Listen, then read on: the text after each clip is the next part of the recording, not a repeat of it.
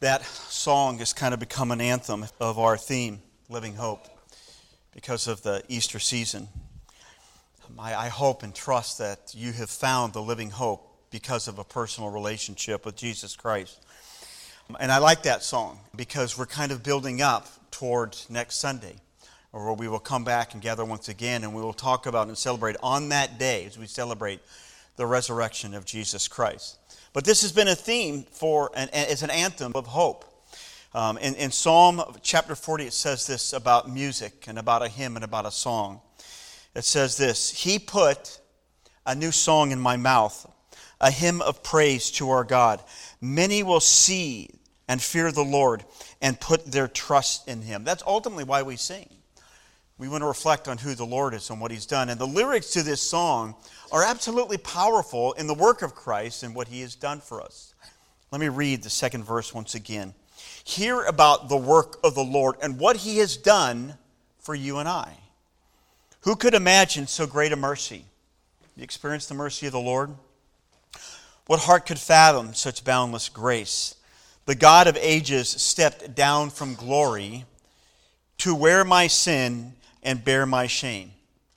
You realize that's what He did? He came to this earth to take upon your sin, to set us free from this prison cell that we are held. The cross has spoken, I am forgiven. The King of Kings calls me His own. I'm a child of God. Beautiful Savior, I'm yours forever, Jesus Christ, my living hope. Hallelujah. Praise the one who has what? If you're a child of God, you've been set free. You can walk out of that prison. Of all of those things that bind and hold your life. That's what the song talks about. It talks about these chains that are a part of our lives. These chains that hold us in bondage. It could be something simple like this or something else that you're experiencing in life. But we are bound, we are held by these things called chains. You have broken every chain. There is salvation in your name, Jesus Christ, my living hope. Barabbas last week was in a prison. He was in a physical prison because of the crimes that he had committed against humanity. And God in His grace made a great exchange. He let the prisoner Barabbas go free, and He put Jesus in there as a prisoner so that He could go to the cross and offer Himself as a sacrifice for my sin and your sin, so that we can ultimately set free of all of those things. Have you ever thought about your life as a prison cell? There's a psychologist, and his name is William Barry. And the name of the article that he wrote is called Imprisoned by Your Life. And notice what he writes about our lives and how we can be imprisoned by a lot of different things. He says this: many people feel trapped by aspects of their life. Prison. Trapped in an unhappy relationship, at an unfulfilling job, or generally unhappy with their life despite their basic needs being met. Maybe there's something down inside of us that just says we feel trapped and we can't get out. He goes on to say, the quest for the American dream has left them wanting, and more so, they are tied to ideas and they are not providing happiness. If that is the case, if we are trapped by all of these kinds of different things, the quest for the American dream, and maybe some of these things over here, what is the answer to that? Well, the Bible gives us the answer. The psalmist wrote in Psalm 146 these words: He, speaking God, the maker of heaven and earth, the sea and everything in them, He remains faithful forever. He upholds the cause of the oppressed and gives food to the hungry. The Lord sets the prisoners free. The Lord gives sight to the blind. The Lord lifts up those who are bowed down. The Lord loves the righteous. And if you look at that text, in light of Jesus, in light of the incarnation, in light of Jesus coming into the city of Jerusalem and being hailed as the Messiah, we see that that's what Jesus has done. He has come to ultimately set us free from all of the bondage in our life. All of the secret sins, all of the little things in our life, to give us that living hope. That we can go in and day out, that we may not understand all the different things going on in our life, but we ultimately can find living hope in the unique person of Jesus because He sets us free. I'm going to invite you to turn your Bible to the Gospel of Mark, chapter 15. We're going to look at 5 simple verses this morning. And basically where we're at in the Gospel of Mark is we're kind of looking at the final day, the final week of the life of Jesus. Up to this point, Jesus has been arrested. He'd been betrayed by Judas. He'd been taken before the temple guards. and then taken before Ananias and Caiaphas, and he basically had this mocked-up trial before the religious leaders. At that particular point in time, he's denied by Peter, and Jesus is left all alone. And it's almost like, though he's not in a physical prison, though some people may believe that when he was in between Ananias and Caiaphas and on his way to Pilate, there was this holding cell, maybe in the high priest's house, where maybe this dungeon he was being held as a prisoner down there, waiting. And then he's paraded before the Roman governor Pilate. And after a thorough questioning before him, over and over, Pilate can't find anything wrong with him. He says he's innocent. I find nothing wrong with this man. He's going to lead him away to be crucified. Let me just read our texts again. By the way, the dramatic narrative points exactly to the tension that's going on in the life of Pilate, the life of the religious leaders, the life of the people, the tension that's going on. Let me just read the words. Mark chapter 15, verse 16 says this. The soldiers led Jesus away into the palace, that is the praetorium, and they called together the whole company of soldiers. They put a purple robe on him, then twisted together a crown of thorns and set it on him. And they began to call out to him, "Hail, King of the Jews!" Again and again they struck him on the head with a staff, and they spit on him. Falling on their knees, they paid homage to him. When they had mocked him, they took off the purple robe and put it on his own clothes. Then they led him out to crucify him. Father, I pray that we would simply open our hearts and our minds with open Bibles. Father, we would look to the unique person of Jesus. And these 5 verses, that we would get a picture of who you are, your identity as the King of Kings and the Lord of Lords. Father, as we enter into this incredible week, this Passion Week, where we stop and hopefully take some time to look at who you are and what you've done, and to reflect on our lives, how you have freed us from our prisons. Father, I pray that we would see the wonder and the beauty of Jesus on the cross, and we would see and recognize the living hope that we have because of Christ. Father, I ask all of these things in the name of Jesus. Amen. So when you read this text, first of all, there's a couple of things that are very, very disturbing. The first one is this. It's the crown of thorns. When you see what's happening to Jesus, it's almost like he's being led along like some type of animal. They come and they strip him of his clothes, and they weave together this crown, and they put something on him, and they jam it on him, and they do some other things. They mock him, they spit him, they beat him, they hit him over the head with a staff. So all of these things are happening. And Jesus is being treated in an incredibly inhumane way. We would never put up with this today. And that this is all happening to Jesus. He's being led around like he's of no value at all to other people. And the second thing we realize is this. It's the silence of Jesus. He's an innocent man. He's done no wrong. And he quietly follows what's going on as if there's some kind of plan going on behind the scene.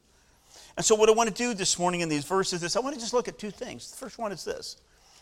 I want to look at the defenselessness of Jesus. Jesus was defenseless before the people. And the second thing I want to look at is this, the degradation of Jesus, how Jesus was treated. And then at the end I want to come back and what does Jesus' defenselessness? What is the degradation of Jesus? What does that mean for you and I today as we enter into Holy Week? So let's begin in verse 16, the defenselessness of Jesus. It's interesting in verse 16 and verse 20, you kind of have this sandwich again of one key word. And it's this. They let him out. They led him out to beat him. They led him out to flog him. And then they led him out in verse 20 to crucify him. We get this picture of Jesus absolutely being pulled alongside with no control of the people around him. They come in and then they strip him of his clothes. And they take a tunic, probably from one of the soldiers, as a robe, and they put it on him. Then they weave together this crown of thorns and they put it on his head and they jam it on his head. They give him a staff and they put it in his hand, and then they pull it out and they begin to beat him on the head. Then they begin to mock him and they begin to spit him. And over we see in here, he's being treated like some kind of animal. And he just doesn't respond in any way. Jesus is being led about with no rights, defenseless before all the people. And I say this to remind us, what a far cry from Mark chapter 10, verse 33, where Jesus is leading the way. And where was he leading the way to? He's heading into Jerusalem. I need to go to Jerusalem. Something needs to happen in Jerusalem. I'm going to go to the cross. I'm going to be mocked. I'm going to be spit upon. I'm going to be treated in a very, very terrible way. But Jesus is leading the way. And he's leading the way where he's leading them into Jerusalem to the cries of Hosanna. Blessed is he who comes in the name of the Lord. And we go into Jerusalem, and then he would stand before the religious leaders. He would give an account for his life. And once again, even there, he was telling the people about the Passover, about this wonderful celebration. And he's leading the way, pulling them alongside. And religious leaders come before him, and they begin to question him. And they have this mock trial. Then they send him to Pilate, then back to Herod the Pilate. And Jesus is being dragged along until that final time, when he's standing outside in the Garden of Gethsemane and he's praying. And then Judas comes up. Remember Judas? Judas comes up and he betrays Jesus with a kiss. And the rest starts. And Peter thinks what he's going to do is he's going to take on the whole band, and he grabs a sword in his hand and he decides to chop off the ear of the high priest's servant, Malchus. Jesus is being led. All of these people are going after him. He's being arrested. He's being treated horribly. Peter whacks off the high servant's ear, and listen to Jesus' words in response to what Peter has done. Matthew chapter 26, verse 53. Notice what Jesus says to Peter and the people. He says this, "Do you not think I cannot call on my Father, and he will at once put at my disposal more than 12 legions of angels? But how then would the scriptures be fulfilled that say it must happen this way?" Jesus is absolutely in complete control of all that is going on in his life, even to the point of coming into the city of Jerusalem to be arrested and mocked and spit upon. Jesus is absolutely in control, even though he's being led along and he doesn't say anything. You can go back to Luke chapter 4. When Jesus begins his public ministry, remember, the Spirit of God comes upon him and anoints him in a mighty and powerful way. And when the Spirit of God comes alongside of him, he goes out, and what he does, he heals people because he's been anointed by the Spirit of God to bring the power of God to people. He casts out demons, and he goes out in the power of God to realize that the spiritual blindness and things that have been wrapping up people in the presence of Jesus, he frees them of all of those things. In the anointing of Jesus, the Spirit of God has come in the might and power because of who he is and what he's done. And he's demonstrated in so many incredible ways through who he is and what he's done in his identity. And all of that power was on display before all of the people. And Jesus is arrested, and he comes before the people, and he doesn't say anything. And all of that is in line with what the prophet Isaiah said about the Messiah, about the suffering servant. Isaiah chapter 53, verse 7. Notice what it says about the Messiah, and notice how that text fits in with line with Jesus and where he is with the arrest before Pilate, before Herod, before all of these things. Isaiah chapter 53 says this, speaking of the Messiah, "He was oppressed and afflicted, yet he did not open his mouth. He was led like a lamb to the slaughter, and as a sheep before its shears is silent, so he did not open his mouth." Though that all of this stuff is being pressed upon Jesus, that's being led about like a common animal, all of that was prophesied in Isaiah chapter 53, that this is what would happen to the suffering servant. And Jesus comes along the side, and he doesn't say a word. Jesus is absolutely in complete control of all that's going on in his life, even to the point of going to the cross and offering himself as a sacrifice for our sins. He's defenseless. But all of that is in line with who he is and his role as a Messiah and what he would do to come and offer himself as a sacrifice, as a payment for our sin. So we see the defenselessness of Jesus. And it gets worse. It gets absolutely worse. Verses 17 to 20, we see the degradation of Jesus. We see how Jesus is absolutely radically treated in a horrible, horrible manner. We know from Luke chapter 23, verse 11, that during the questioning of Herod, he'd already been mocked. They put a robe on him, and he'd already been mocked. So he'd gone to Pilate. Pilate sent him to Herod. Herod mocked him. Herod sent him back to Pilate. And all of this mocking has been going on. He's already been mocked. And now we know that Pilate has had him beaten. He's had him flogged. You know what it's like for a person to be flogged at this particular point in time by a Roman soldier? A lot of times what they would do, they would simply take the perpetrator and they would make him lie down. They would stretch him out, maybe stretch out his arms and his legs to make his body taut. And then they would take the whip with a handle, and all these leather straps were there, and there would be maybe metal in there, or maybe bone in there, or glass in there. And then they would lay you out, and they would flail you on the back. They would whip you over and over again until your skin and the back was just basically laid open raw. And they're doing that to Jesus.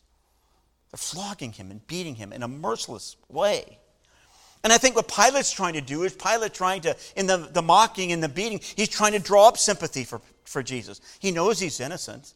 So maybe what he's going to do is, listen, I'm going to have him beaten. I'm going to have him be beaten in such a way that when I bring him out in John chapter 9, behold the man, when I bring him out, what they're going to do is they're going to see how badly he's been beaten. They're going to have sympathy for him. And what they're going to do is they're going to call it, let Jesus be arrested. It's almost like Pilate's last time to try and free Jesus from the people. It doesn't happen. As bad as it is, it's not happened. He's absolutely beaten, and his back is flailed and laid open for all to see. And you know what the soldiers do? Because Jesus has hailed himself as the King of the Jews, they have a mock coronation, just for sport. We're talking about the King of Kings and the Lord of Lords, God in the flesh, being treated and mocked in an incredibly horrible way. Remember, these are Roman soldiers. They're tough soldiers. They're used to death. They're used to fighting. They're used to gladiators. They're used to all of this. They're used to inflicting pain and suffering. And what they simply do here is they come together, they band together for a mock coronation. Jesus has proclaimed himself to be the King of the Jews. Guess what? We will make him the King of the Jews. So they pull him aside, and maybe one of the soldiers takes off his tunic, his coat, and he puts it on Jesus. And that's going to be the mock robe, if you will. And somebody gets a great idea. One of the soldiers goes out, maybe goes outside, and he finds a bush with some really big thorns on it. And he begins to weave together this crown of thorns, if you will, and puts it together. And he comes in and he puts it on Jesus' head, if you will. Remember, he's already been stripped of all of his clothes, laid naked before all these people. So they put the crown upon him. And what does a king need? A king needs a scepter. So they give him a stick. And they take the stick back from him. And they begin to beat him on the head with it. And then somebody gets in his face and spits in his face. Anybody ever spit in your face? Man, when I was growing up, my mom would never allow us to spit at each other because that was such an act of degradation. And they ridicule him and they laugh at him.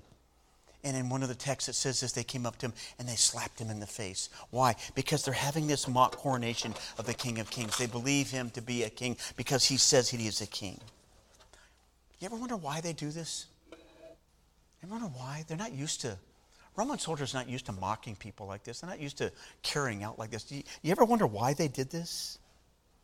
I think one of the keys in verse 18, it says this, Hail, King of the Jews. They were used to giving tribute to Caesar, to the emperor. They were used to bowing the knee to Caesar. They knew that. That was their king. That was their emperor. But here Jesus has called himself the King of the Jews. And so you know what they're doing? Jesus is just a joke. That's all he is to them. He is just a joke.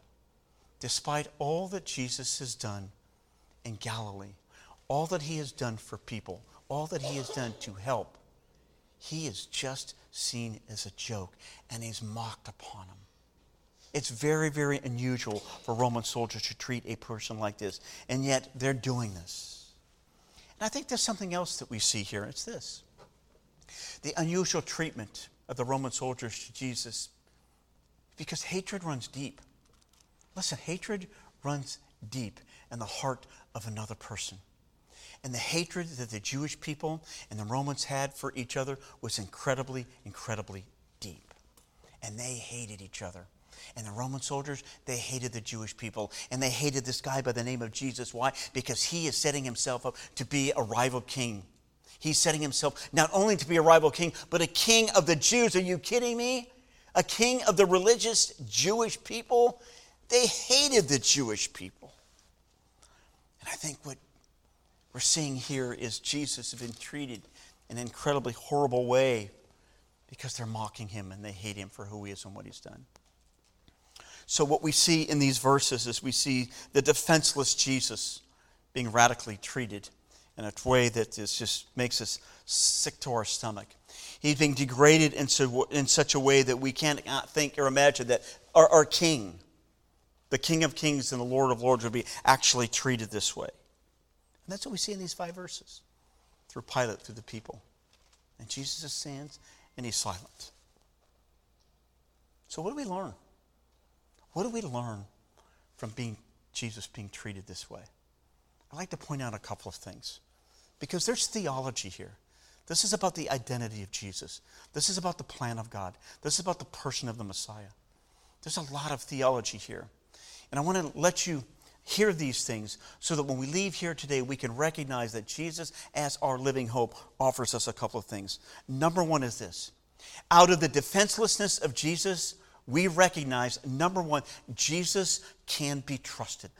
Have you trusted Jesus with your life? Have you trusted Jesus with your life? What the defenselessness of Jesus means is that we can trust him for who he is and what he's done. How so? Recall the words of Jesus. Recall what he said when he's with Peter. And Peter's whacked off the ear of Malchus. Recall what he said. He's walking in obedience to Jesus, or to God, and he's walking in obedience to the Scripture. Matthew chapter 26, verse 54 says this. But then how will the Scriptures be fulfilled that say that it must happen this way? Jesus knows what the Scriptures say, and he's following the Scriptures. He's simply walking along, knowing that this is God's plan for his life, and he's walking in obedience to God's salvation plan. So he's defenseless before him. He doesn't need to speak. Isaiah chapter 53. He realizes that what I'm going to do is I'm going to fulfill and walk in obedience to God's ultimate plan, that I would go and offer myself as a sacrifice for sin. See, we can trust Jesus and his words because he's the King of Kings and he's the Lord of Lords. And he's come to set us free from the prison cells that we are entrapped in. Philippians chapter 2, verse 8. Notice what Jesus said. Paul writing these words. Notice what he says. He says about Jesus, and being found in appearance as a man, he humbled himself by what? By becoming obedient to death, even death on a cross. Jesus' death on the cross was for my sin. It was for your sin. It's a great substitution. So Jesus obediently goes and he's allowed to be mocked. He's allowed to be spit on. He's allowed to be scourged. He's allowed to have all of these things happen to him because ultimately the Scriptures are being fulfilled in the life of Jesus. Isaiah chapter 53. Let me read Isaiah chapter 53, verse 7. Verse 3, Notice what the prophet Isaiah said about the suffering servant and the role that he would play. Isaiah chapter 53, verse 3 says, he was despised and rejected by mankind, a man of suffering, unfamiliar with pain. Like one from whom people hide their faces, he was despised and we held him in low esteem. That's exactly what's happening to Jesus as he stands before Pilate, as he stands before the people, as he's mocked, as he's spit upon, as all of these horrible things happen. Isaiah chapter 53, verse 3 is fulfilled. Go back and read Isaiah chapter 3. Go back and read the entire chapter.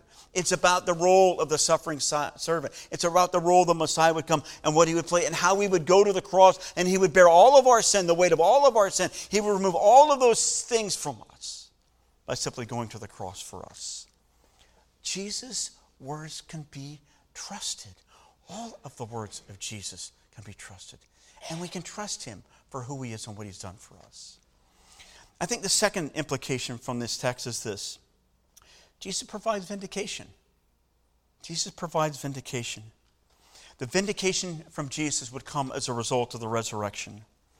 Mark chapter 10, verse 33. Remember, he had told them, Mark chapter 8, he had told them, his disciples in Mark chapter 10, verse 33. He told them what was going to happen to them. Over and over, he said, this is what's going to happen. Mark chapter 10, verse 33 says this, again, he took the 12 aside and told them what was going to happen to him. He told them in advance everything that's going to happen. We are going up to Jerusalem. I'm leading the way into Jerusalem. And the Son of Man will be delivered over to the chief priests and the teachers of the law. That's exactly what has happened to him. They will condemn him to death. That's exactly what will happen to him. And they will hand him over to the Gentiles. That's exactly what will happen to him. Verse 34, who will mock him and spit on him and flog him and kill him, and 3 days later he will rise. That's exactly what happened to Jesus. And 3 days later, guess what? He was raised from the dead. And because of the resurrection, the life of Jesus, the words of Jesus, the scripture of Isaiah chapter 53 find their vindication in God's plan for salvation for fallen humanity. Jesus' life is vindicated by the life, death, burial, and resurrection of Jesus. And he said, all of that's going to happen. And I'm going to do that. Why? So that you can feel the freedom of being released on the inside of your sin and your shame. And all of these things that bring fear into your life. Paul would write to his young friend Timothy these words about a summary of the life of Jesus. Notice he wrote in 1 Timothy chapter 3, verse 16. Beyond all question, the mystery from which true godliness springs is great. He appeared in the flesh, was vindicated by the Spirit, was seen by angels, was preached among the nations, was believed on in the world, and was taken up into glory. What does Paul do? Paul gives us a summary of the life of Jesus, if you will. He appeared in the flesh. What's that? That's the incarnation. The Son became man. He was vindicated by the Spirit. That's the resurrection. The Spirit of God brought him back to life. He was seen by angels in triumph. They witnessed his life. He was proclaimed upon in the nations. That's the church's gospel message, to go forth and talk about the life, death, burial, and resurrection of Jesus Christ. He was believed on in the world. That's the successful gospel advance of people. Falling in love with Jesus, embracing Jesus for who he is, recognizing that he can do all of those things, and their lives radically being transformed on the inside as he changes us through the Spirit of God. And finally, he was taken up into glory where he sits right now, seated at the right hand of God. And he's done all of that for you and I. The resurrection of Jesus vindicates his defenselessness. It vindicates the degradation that happened to him, because all of that happened for you and I. All of that happened for you and I. I want you to know that the wrath of God is removed from our lives. And one of the things that we have to do in order to understand the wrath of God, we need to go back to the garden. We need to go back to the Garden of Gethsemane. When Jesus is in the Garden of Gethsemane, you remember what he's praying? Not my will, but your will be done. And he's praying, God, would you please remove the cup? He's in the Garden of Gethsemane, praying with the disciples, remove the cup. What's the cup? It's the cup of God's wrath.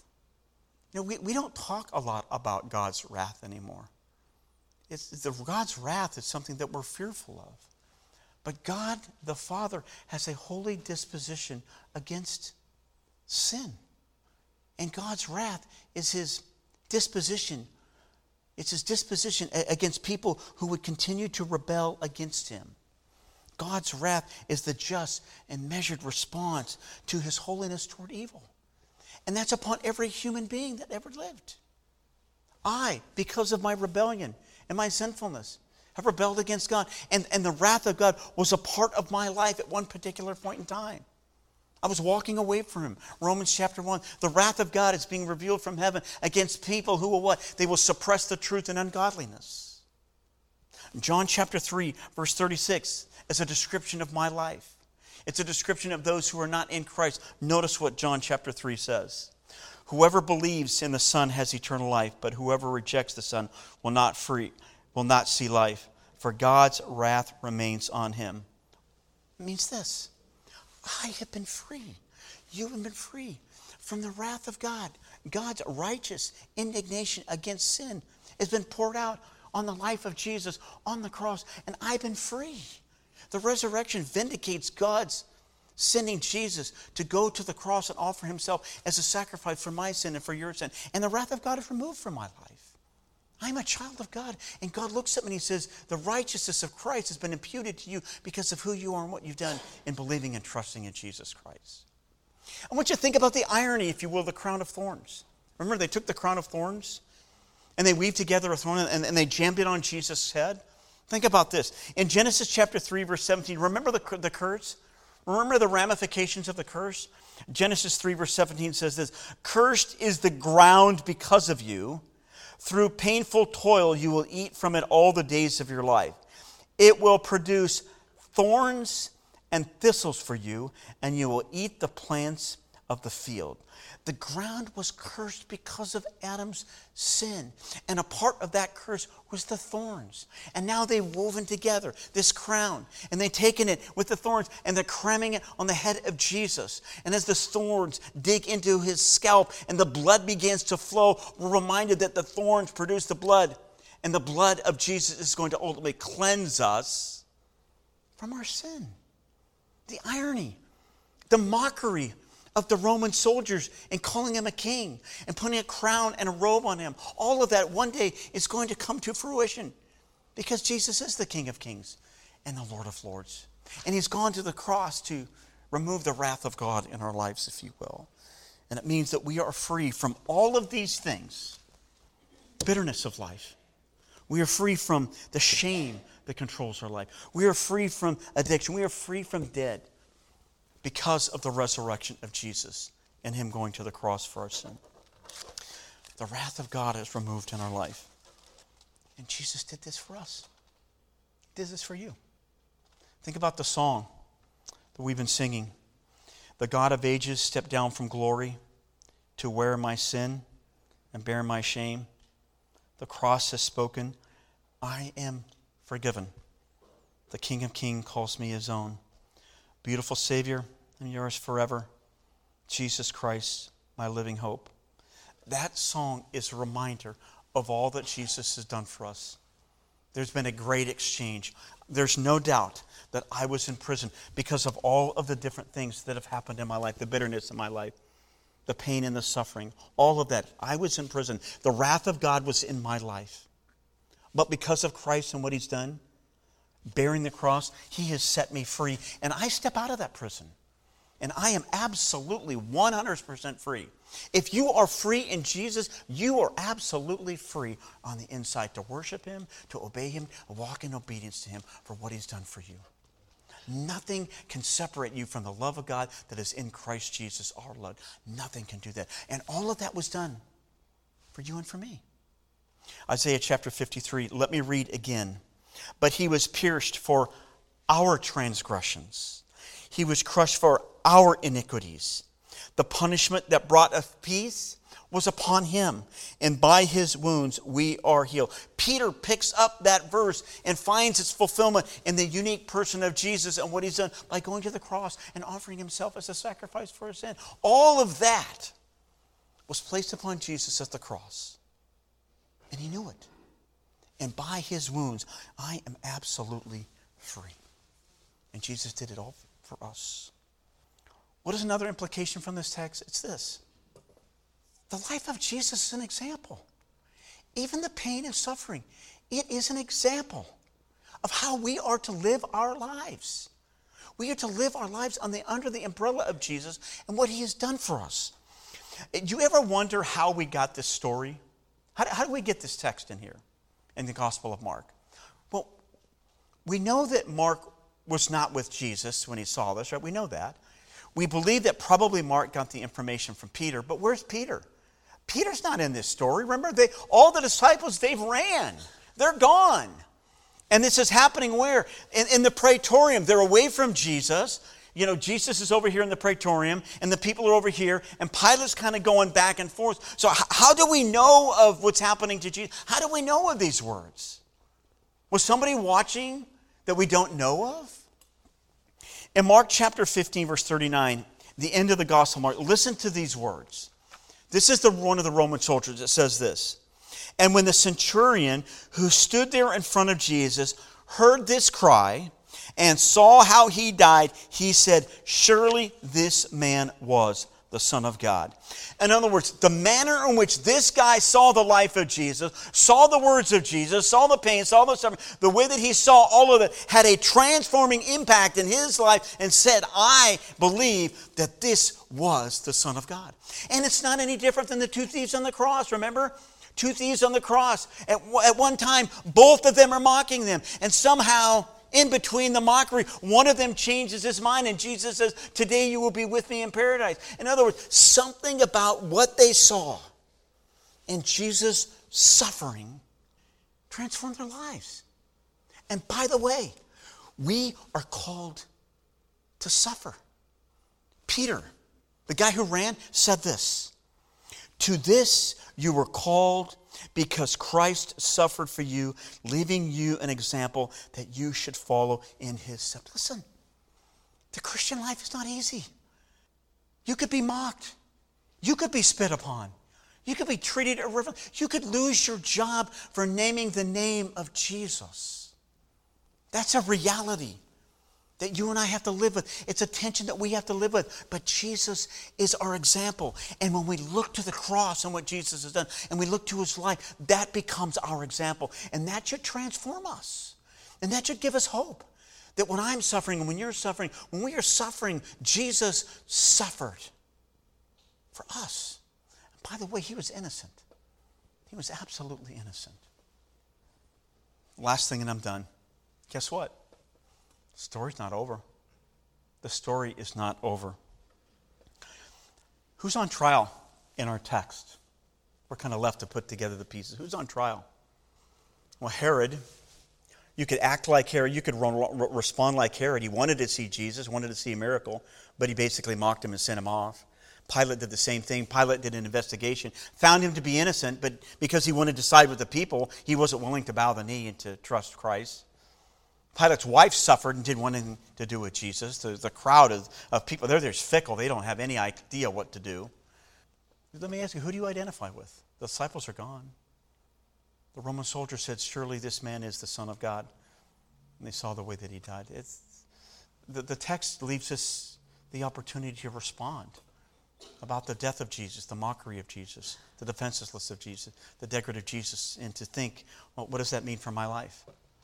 And the bottom line is this. This man who was mocked, this man who was spit upon, who was slapped in the face, he's coming back. He's coming back. And he's coming back as a judge. This is a time of grace. This is a time to bow the knee to Jesus and to trust all that has happened to him was for us. But one day Jesus is going to come back. And he's going to come back as a judge. I want to read Revelation 19 and then I'm going to be done. Revelation 19 says this. "I saw heaven standing open, and there was before me a white horse, whose rider is faithful and true. With justice he judges and wages war.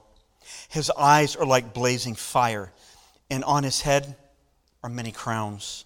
He has a name written on him that no one knows but he himself. He is dressed in a robe dipped in blood, and his name is the Word of God. The armies of heaven were following him, riding on white horses and dressed in fine linen, white and clean. Coming out of his mouth is a sharp sword with which to strike down the nations. He will rule them with an iron scepter. He treads the winepress of the fury of the wrath of God Almighty. On his robe and on his thigh he has this name written, King of Kings and Lord of Lords." That's the king that one day is going to return. And he's returning as a judge. How do you want to meet him? Today is the opportunity to meet him as our Savior, because you don't want to meet him as a judge. It's really simple. You look at the claims of Jesus. You look at his life. You look at things that he did. You look at his words. You look that he went to the cross to offer himself as a payment, as a sacrifice for sin. You say, listen, I believe and I trust in that Jesus for who he is. And I want him to remove the penalty of sin in my life. And you just reach out and trust him and say, Jesus, I trust you for who you are and you're done. And the Bible says the moment you do that, you're cleansed as far as east is from the west. You're cleansed of all your sin. And you are made new. You're transformed not only on the inside, but your heart and mind is transformed. And you are made new. And you are absolutely set free from all of the pain and suffering. Let me pray, and then we're going to take some time to remember Jesus and what he's done for us in communion. Father, I just want to take a moment to be silent and allow people to speak to you in their own hearts. Father, we recognize the pain and the suffering of Jesus. And Lord, when we look at the Bible, we look at the teaching, we look at the life of Christ, we know that he did this all for us so that we would be free from our sin. Father, we thank you for Jesus.